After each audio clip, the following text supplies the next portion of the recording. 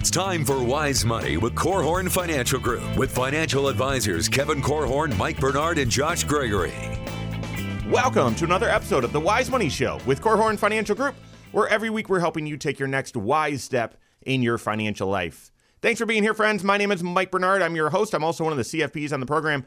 With me in the KFG studios, my business partners and fellow CFPs, Kevin Korhorn and Josh Gregory. Whether you're in your 70s or hope to be someday, or you know someone who is in their 70s, this episode is for you.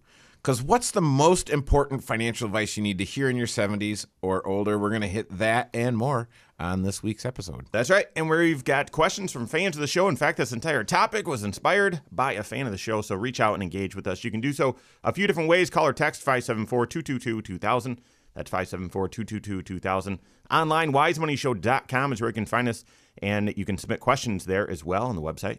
Most questions come via social media, though. Wherever you're at, we are there as well. On the YouTube channel, search The Wise Money Show, Facebook as well, and you'll find us there. All right, so we're starting a new series today. Haven't done a series in a while. We daisy chain a few episodes together and hit a topic, but really in depth. And today, like I said, inspired from a fan of the show, saying, hey, based on each decade of life, it would be really helpful to know the most important financial decisions or advice you need to be aware of. And so that's what we're going to hit. And we're going to go older to younger, okay? But like Kevin said, I would challenge you, if you're not in your 70s or 80s or 90s listening to this, you know, planning is all about being proactive and thinking ahead. In fact, Josh has done a lot of work and thinking on the different financial transitions that we all go through in our life. And the amount of success you're likely to have in that next transition is based on how well you prepared the transition before. And so if you're not in your 70s, prepare to have fantastic financial choices in your 70s. So listen up. To help us organize our thoughts, we're going to go sort of one financial area at a time. Let's start with tax planning. It's probably not what people think about as one of the first areas to consider when you're in your 70s and 80s. But what are the big financial decisions in tax planning in that age group? Well, hopefully we've trained our listeners to be thinking of tax planning at every age group, because it's really something that you should be weaving throughout your entire financial plan. But you know, it's interesting because as you get further into retirement, you're in your 70s, 80s, maybe even 90s. You know, we try to encourage people to be thinking about the generation that's coming behind you, or generations behind you. And so if you haven't already done so and you're in your 70s, to start doing multi-generational tax planning, I think is important. Mm-hmm. Because when you stop thinking about your financial life just during your lifespan, and you start thinking that, hey, you know, there's a lot of dollars here, potentially, that I may not use in retirement. And if I don't, someone else is going to receive them and possibly receive a tax bill attached to it. And the question is it better for you right now to be maybe cashing some things in or converting some assets, doing some financial maneuvers to limit the amount of taxes that are paid over these dollars lifespan, not just your own? Mm-hmm. And because if it's possible for you to pay less tax on some income than the next generation that could potentially inherit it, you need to be thinking about that now. And my goal for you would be, don't let any low tax bracket years go by without a game plan on how you're going to fully utilize it. Yeah, I think I love what you're saying, Josh, because this is where at 70, we want to start applying the 70-40 rule. And part of the 70-40 rule is to say, hey, by the time I'm 70 and my youngest child or oldest child, whatever, is 40, you can the 70-40 rule is fairly flexible because it doesn't work, you know, mathematically in the first place. So you just want to you want to apply it as you see fit. But this is where it's time to start figuring out. I would oversimplify what Joshua just said, like, hey, there's a pile of money here. What's the tax liability related to this pile of money, and who's going to pay it? Yep. 70-40, finish that thought, is when you would start disclosing some of your financial information to your trusted child, and I would say likely your oldest, but whichever one is financially most It's always the oldest. It's- isn't it's- it? I mean, come on, let's just all be honest here. Representing the youngest. Yes, that's The true. youngest children. Yeah. So no. But here, it's very interesting because when I would study financial planning and studying for our certified financial planner designation and all this stuff, you would look at this stuff and you're somewhat unemotional and you're like, oh, well, sure. Mom and dad have a nice conversation with the kids and it's all happy and it's easy and they make these decisions. And it's not. It's very, very difficult. And there are things, my experience, guns, land, and crypto are three things that people seem to just collect, and they never tend to get rid of them. I've just observed this thing. But there are other things that people collect and don't get rid of, including money. And so the question is, okay, what of this are you going to need in your lifetime? And you cut a really thick slice to say, okay, if a bunch of things go wrong, how much do you still need in order? And is there anything left over? And if there is, what kind of vision do you have for that in your lifetime now, between 70 and when you leave this earth, to be able to accomplish something? And taxes for a lot of people, tax planning is a big part of this, because for a lot of people, what they've accumulated is tax-favored money. Mm-hmm. And there are a couple easy ways to get rid of it without paying taxes. One is to give it to a charity while you're alive, and that's called a QCD, a Qualified Charitable Distribution. And the other, without paying taxes on it, is to give it to a charity when you die. That's right. Can we camp out on that topic for just a second? Because if you're in your 70s and you are charitably inclined, maybe for decades, every year you've given a certain amount of money to a charity or some sort of a cause that you really care about, there is something special that happens when you reach age 70 and a half. Mm-hmm. And this has not been around for very long, so you may not have educated yourself on this topic yet, but Kevin mentioned a qualified charitable distribution, which is a really, really big deal. And essentially what it allows you to do is, instead of, in the old days, I'll say, and old days is just 4 or 5 years ago, if you wanted to give money to your local church or something, often people were pulling money out of their IRAs, mm-hmm. satisfying their required minimum distributions, and they pay tax on it, or at least include it on their tax return, and then gift the money, hoping that maybe they'll get a tax deduction. Now you can skip all of that, not ever count the income on your tax return to begin with, and you do that by having the money sent straight from your IRA to the church or to that local mission or to that school or whatever. And in doing so, again, you're not having to ever count the money on the tax return. And that's the very best way to save money in taxes, is don't let the income land there to begin with. Right, because in the olden days, like you were talking about, that money shows up on the top part of my tax return as income, and then it comes off as a below-the-line deduction as an itemized deduction. Well, the problem with that is I still end up paying state tax on that distribution. That's one of the problems. The other problem is that counts towards my IRMA, my income-related monthly adjusted amount mm-hmm. for Medicare, and that's a way I end up paying more for my Medicare Part B. Yeah.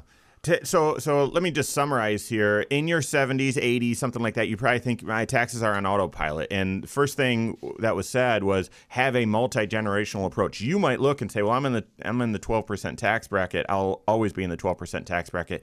Yeah, but if you've got dollars that others are going to inherit and they're in the 22% tax bracket, maybe you should voluntarily pay a little bit more tax to have those dollars positioned in a Roth IRA so they grow tax-free and help avoid or limit some of the taxes in the future. And then second, make sure that your tax plan is incorporated with your giving plan at that stage of life. That's critically important. Started getting into some estate planning topics too, Kevin, and that's where I wanted to go next. We're going to clean up a little bit more tax planning and then hit most important decisions within estate planning. That and more coming up on the Wise Money Show with Korhorn Financial Group.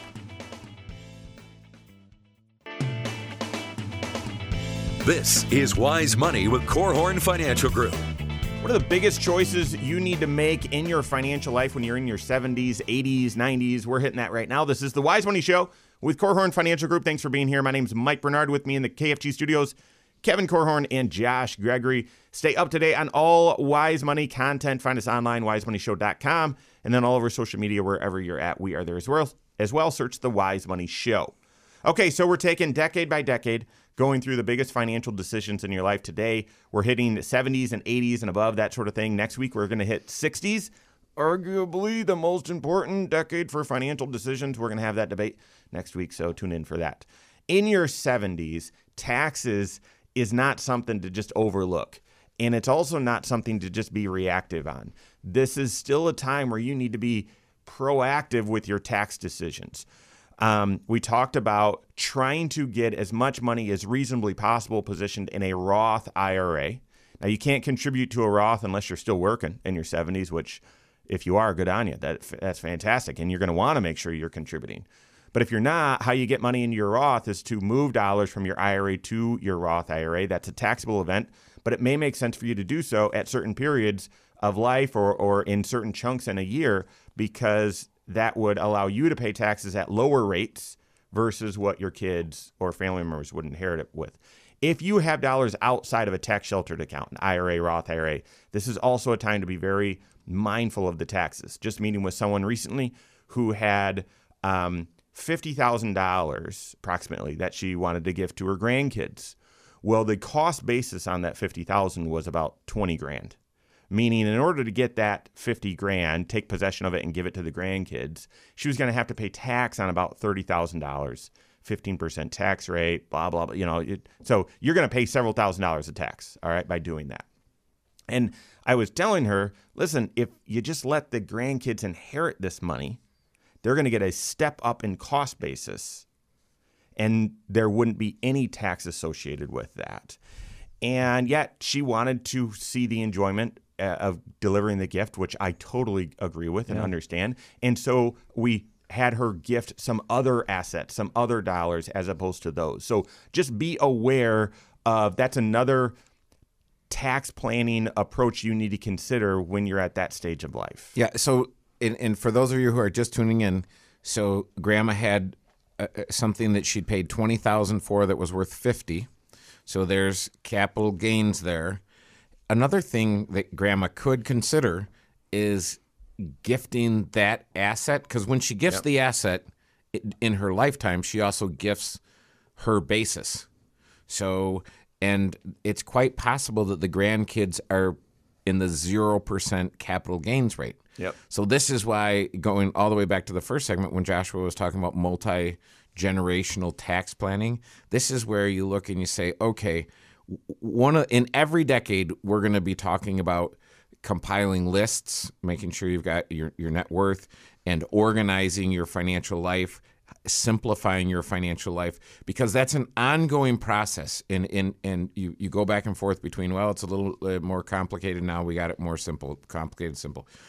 But that's a huge thing, is to look and say, okay, across the spectrum, across the family empire, who is in what tax bracket, and if I could gift these and they pay no taxes, that's the gift they should be getting, not cash.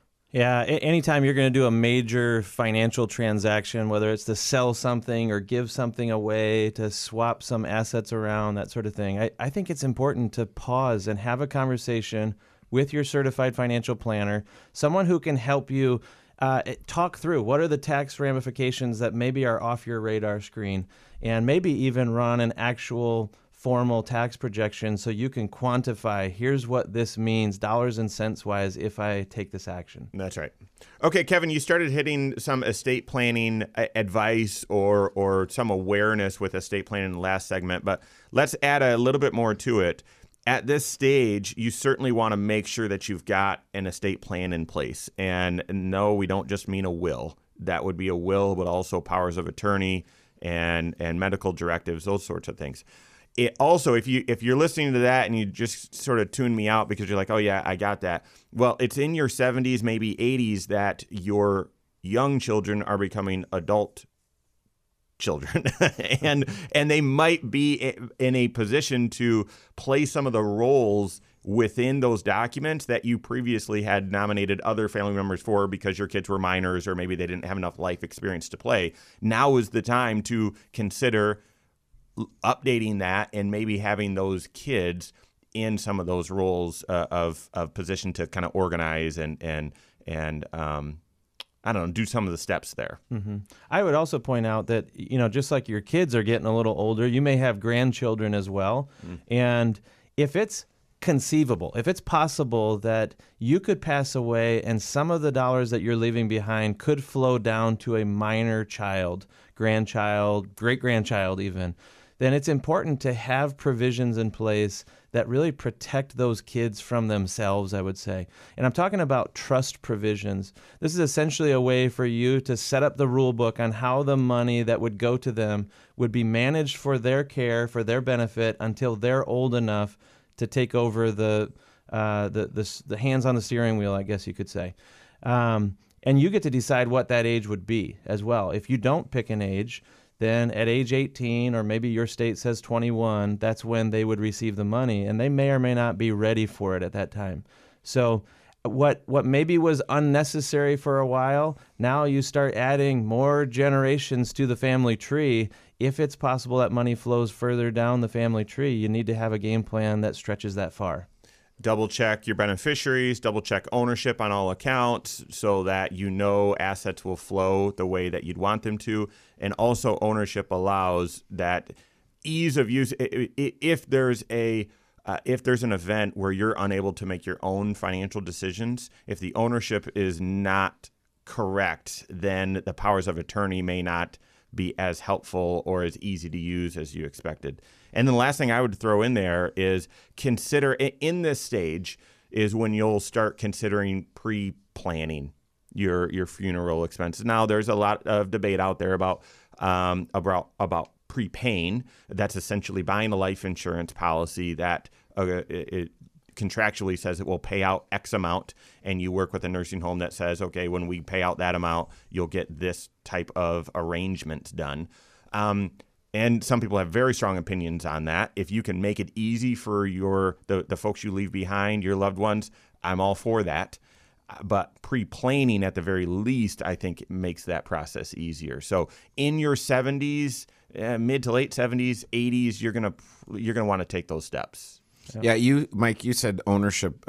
A lot of times there are a couple ways to do it depending on what your plan is. If you have a revocable living trust, make sure that your assets are owned by your trust. Yeah. And that whoever the secondary trustee is, whoever's next after you knows what the plan is. But the other thing, sometimes people don't have a revocable living trust. And it's as simple as adding another owner to an account or some sort of thing. So there are a lot of different ways you can accomplish the same thing with your estate plan. And I would just say make sure you're talking to someone who can help you. And one more time that a trust may be necessary or may be prudent is if you have now accumulated property in more than one state or more than one jurisdiction, if you will. If you were to pass away and your family has to go settle an estate in multiple probate districts, man, that creates some extra expense, some extra hassle, and it becomes unnecessary if you have that Florida house also owned in your trust. Yeah, absolutely. That's one of the triggers where you're going to want to consider a revocable living trust. Make sure you're working with your CFP, though. Don't just jump into that thinking, oh, well, that's probably what I need. We see that mistake happen a lot. So, all right, what are the other big financial decisions you need to be aware of based on this decade? We've got that and more coming up on the Wise Money Show with Korhorn Financial Group. This is Wise Money with Korhorn Financial Group. The decisions you make in risk management or protection planning when you're in your 70s and 80s, it's enormous. We're going to help you shine a light on those and be aware of what are those important decisions right now. This is the Wise Money Show with Korhorn Financial Group. Thanks for being here. My name's Mike Bernard. With me in the KFG studios, Kevin Korhorn and Josh Gregory. Every episode of the Wise Money Show is on podcast wherever you listen. Go check it out. Search the Wise Money Show, follow us or subscribe to us there, and do me a favor when you're there, whichever platform you use, rate the program. Rate the program. That is, we appreciate that. That's helpful feedback for us, and so please do so. All right, we're in a series right now. We're talking about the most important or biggest financial decisions or best financial advice you've got to heed in different decades of your life. And we're starting older, so 70s and 80s. That's what we're hitting today. Next week, we're going to hit 70s or 60s, and then just keep marching down from there. So we're on to protection planning. Now, Kevin, you said there's a biggie. Like this is a big area of your financial decision making in your 70s and 80s, protection planning. So share with us. Well, it can be, especially if you're not well organized. But what I'm seeing is a lot of folks have a permanent life insurance policy that may not live as long as they do, and so they've got to make some decisions. And the question is, do I put a whole bunch more money into this thing to keep it alive as long as I'm alive? Because as long as there's $1 in your policy on the day that you die, the death benefit's going to pay out. So the question is, and I've seen a lot of life insurance contracts that don't have enough money in them to live long enough. And there are decisions related to, okay, if I have a term insurance policy that is going to be going away, if I still have a life insurance need. Yeah. And you say, well, do I still have a life insurance need? I took out this term insurance 20 years ago. Do I still have a need for it? Yeah. And if I do, I might need to convert that because likely my health has changed in the last 20 years. I mean, that coincides with the prepaying of funeral expenses. If you've already got a life insurance policy that you've locked in and it's pretty cheap, that maybe are the dollars that would create some liquidity in the event you pass away and could be there to pay for funeral expenses. Yeah, I just had an individual that when he was 62, his term policy ended, and they just felt uncomfortable going without life insurance in the final few years of his career. And we did the math and we did the planning, and I said, I don't think you need it, but they just wanted that extra protection. So we got another 10-year policy. Well, now he's just turned 72. That time flew. And so they had the question, okay, well, do we need something else, or are we okay? I think it's okay to let this drop. And I agreed, but you're going to want a financial planning perspective when you do that. Yeah, it's a very common question for us to get from clients who are in retirement and they're at the end of those term policies, they're expiring. And a lot of people wonder, well, is it okay? So it's almost like they want some reassurance that it's okay to operate without life insurance. And most times we kind of analyze and we say, well, is there anyone who's dependent upon your income, anyone who would have a financial hardship because you passed away? And often, no, all the kids, they're raised, they're gone, they're successful, they're on their own, and I've got a pile of assets I'd be leaving behind if I passed away tomorrow. Yeah. So life insurance maybe becomes less important for some people. I thought, Kevin, when you were talking about a biggie, I thought you were talking about in this stage of life, you've got to be talking with your health insurance expert at least once a year, yes. Reviewing your coverage and whether your prescriptions have changed, whether your supplement or your prescription drug plan changes which prescriptions or what coverage it's offering. That can happen. Someone moves your cheese and all of a sudden you think everything stays the same, and no, it doesn't, because the coverage has changed. And so we recommend at least having a phone conversation or some sort of check-in with your health insurance expert during open enrollment or at some point during the year. Yeah, that's even important in your 70s and 80s. Your prescriptions are going to change. The coverages will change. You want to tune in with them. Let me give you one more periodic check-in that you need to have, and that's with whoever is helping you put in place your home and auto insurance.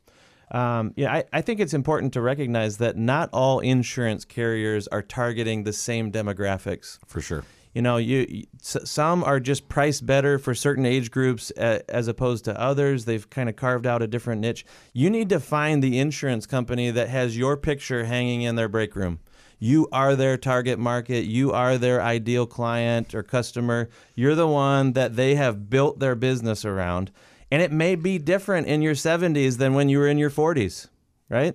And so this is part of the reason why I think it's so important that you work with an independent insurance agent who can help you figure out which company is the best match for you, and make sure that you're not paying too much for your insurance and being tempted maybe to lessen your coverage just to save a few bucks in premiums. No, this is not a time as you get into your 70s and 80s to drop things like umbrella insurance or lessen your auto coverage, that sort of thing. I would completely agree with that. It's likely a stage when you've got more risk, you've got more assets to cover. So absolutely, hadn't thought about going in and checking out break rooms of insurance. I mean, I don't know. You might want to ask before you just head on back there and see if they have right got some in. brownies.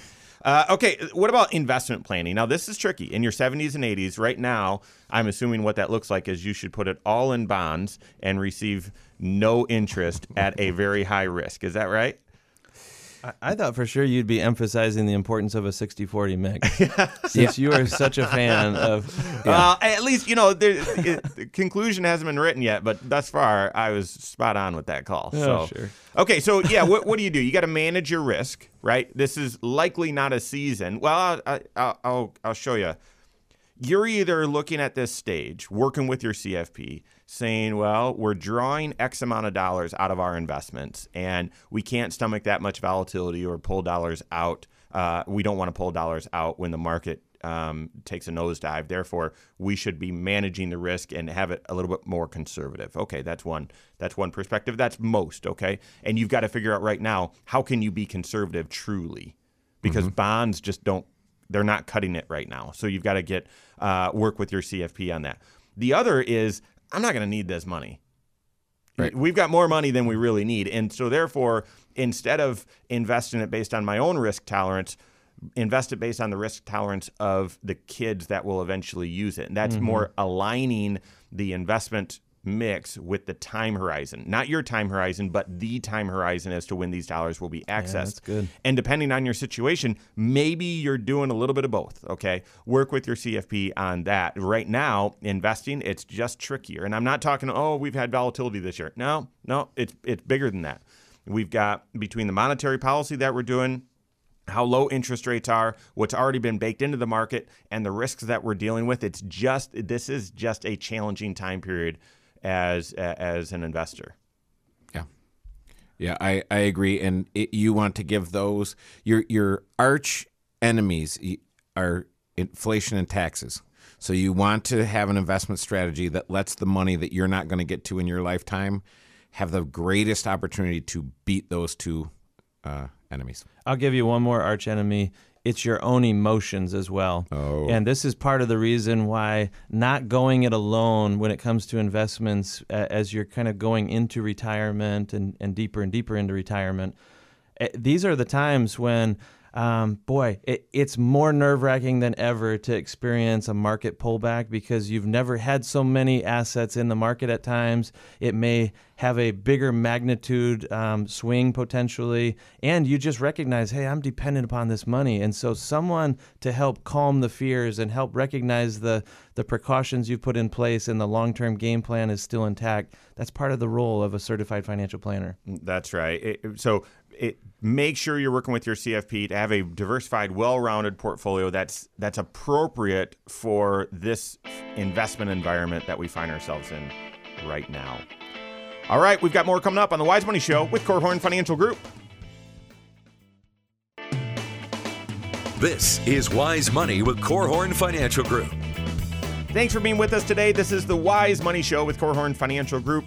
My name's Mike Bernard. Here with me in the KFG studios, Kevin Korhorn and Josh Gregory. Every episode of the Wise Money Show is on the YouTube channel. Go check it out.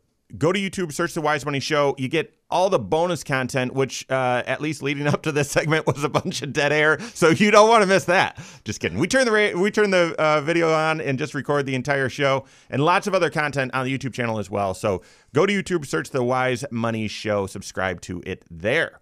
All right, so let's round this out, guys. We're talking about the most important financial decisions, financial advice you need to receive when you're in your 70s or 80s at later stage in life.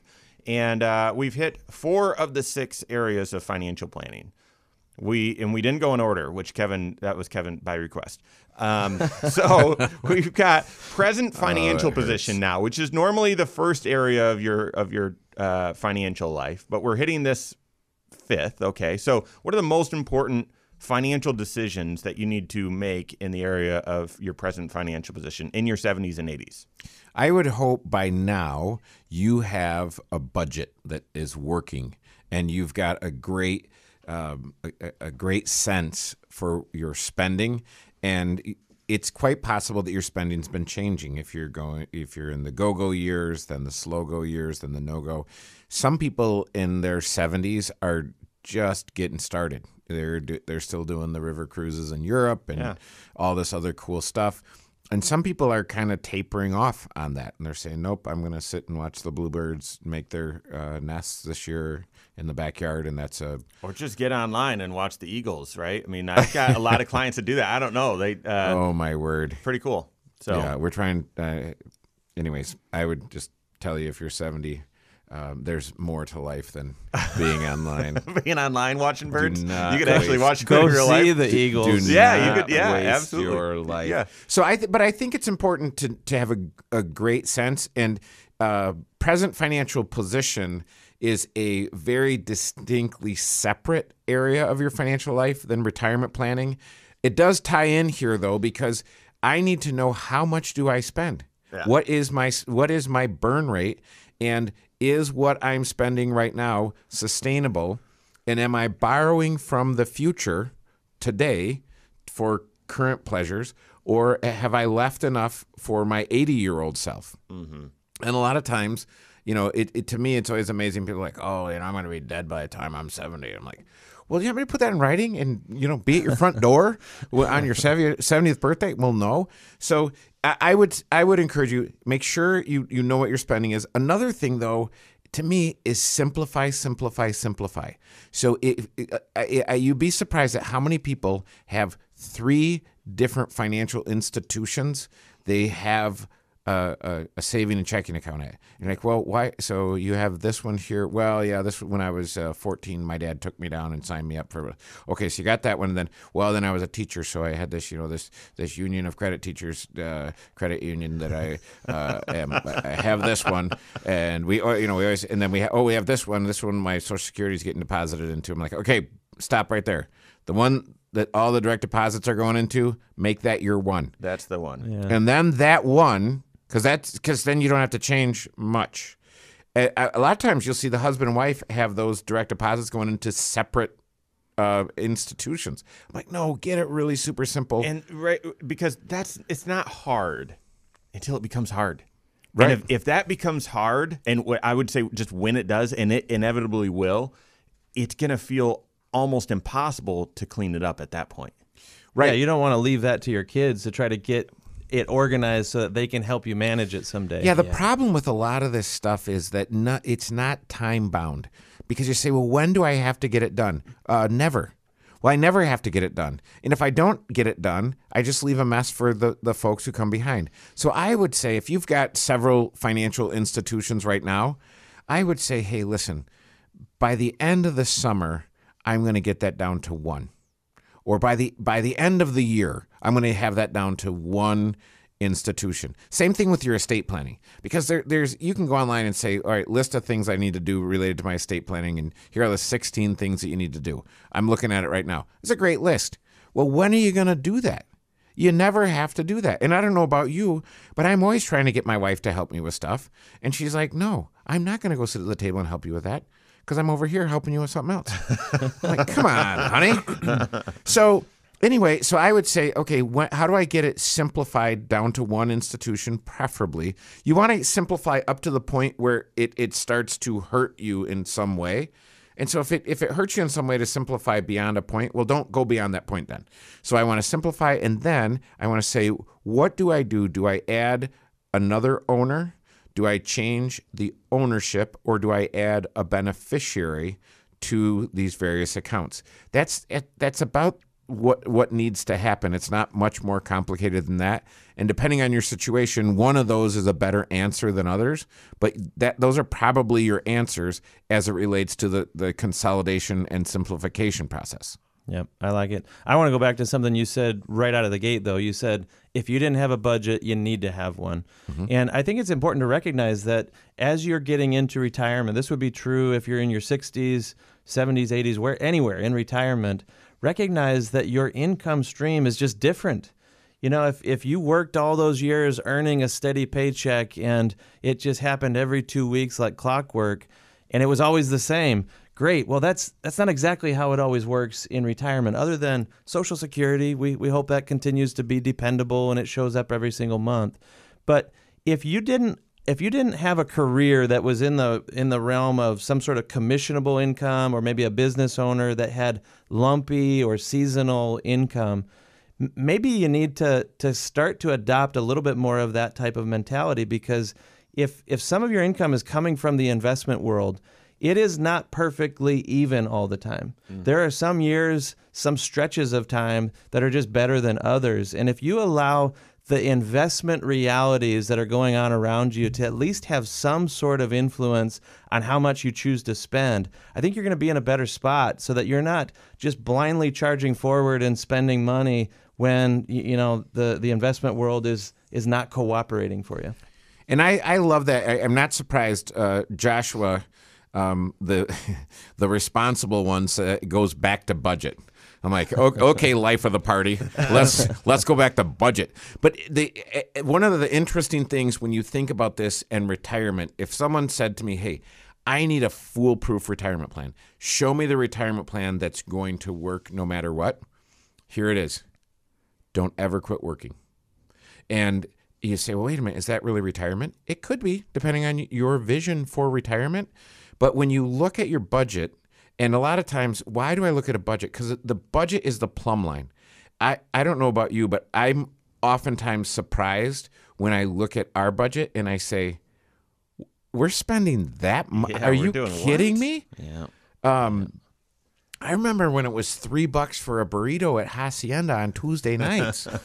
It's not that way anymore. No, not even and close. the Happy Meal's a lot more expensive. So everything costs more, and it's different. And I'm just thinking about this whole working retirement thing, because I was talking to a client yesterday, and this person, I'll try and stay as anonymous as possible, but this person said, hey, listen, in my station in life, socially, it's just difficult. So really, in order to get the kind of life that I need and the connection to people, I need to work. And this person is great at what they do. And although financially they're in a position where they're financially independent and don't have to work another day, they're saying, hey, a lot of the stuff that I need that can kind of complete me as a person, I get from work. So if you're 70 and you're listening to this, and I want you to ask the question, do I have an income problem or an expense problem? Maybe you have neither. But if you had an income problem, think about going to work. There are tons of things you can do, even driving. Just if you can even just drive, there's an option there. So I wouldn't rule out working in retirement. That's my little plug. Let me distill that down a little bit. So maybe asking the question, what portion of your monthly income need, which would be determined in that budget, comes from your investments? And then as we tie present financial position to your retirement planning, then forecasting out. And this isn't fun, but it's the truth. It's reality. And I'd rather plan off of reality than stick my head in the sand and just sort of hope or wish or pretend. But based on that need, that withdrawal from your investments, projecting out how long are these dollars going to last. And if you like the answer, fantastic. And it will help you plan. If you don't like the answer, then you need to figure out what adjustments do you need to make? What trade-offs do you need to make? So oftentimes that's not what we're doing in your early 70s. We're still working that 5-factor retirement plan, projecting out how many decades do we got, okay? And how do we structure the investments and cash flow and all of that. But in your late 70s, early 80s, that's the math that you've got to do. And if your withdrawals from your investments aren't much, and you're living mostly on Social Security, maybe a pension, then that's fantastic. Then you're looking more at tax planning and some of the estate planning. Those are more important. But if it's still a decent amount and you can project out, okay, we've got 9 years left at this withdrawal rate, that will inform how you should invest the dollars and possibly what you should do with your budget. So that's where I think, Kevin, you were saying present financial position retirement planning are sort of one and the same at that stage. There are some there are some nuances, but they're very much overlapped. Your retirement plan is based on 5 different factors, life expectancy being one, income sources, Kevin just hit on, investment structure, risk. But I would argue the most important is how much you're going to spend. And at that stage of life, whether you're still in the go-go years or whether it's slowing down or whether you're in the no-go years, you're going to figure out that budget and then see what sort of stress or needs you have coming out of the investments. So, yep, absolutely. On my way out this morning, Andrea asked a question. She had been listening to one of the shows, and she said, "Hey, you guys said something in passing there." She was referencing that we said sometimes it's good to have a mortgage in retirement, or sometimes that can be a tool. Mm-hmm. And she was puzzled by that. And I wonder if this is maybe a good example of one of those times when maybe you're not in the final house. Maybe you're not even in the right house for the last stage of retirement. And sometimes downsizing or getting into the new home, it comes at a higher price. It's a more expensive house. And rather than cash a bunch of investments in to kind of make up the difference or get into that more expensive house, sometimes borrowing can make some sense. It just levelizes a small manageable payment for you to be in the right home moving forward. Yeah. All of this, all of these big financial decisions, these are, more broad. Work with your certified financial planner. Hopefully in your 70s, your 80s, you've got a long-standing relationship with a firm that knows your financial life inside and out and can help guide you through these choices. So that's all the time we have for today. On behalf of Josh Gregory, Kevin Korhorn, myself, all of us at KFG, have a great weekend. We'll see you next Saturday for the Wise Money Show with Korhorn Financial Group. I got to somehow liven it up. Or not. I would pull the plug on this series if they're all going to sound like this. Securities offered through Silver Oak Securities, member FINRA/SIPC. Advisory services offered through KFG Wealth Management, LLC. Doing business as Korhorn Financial Group. KFG Wealth Management, LLC and Silver Oak Securities Incorporated companies are unaffiliated.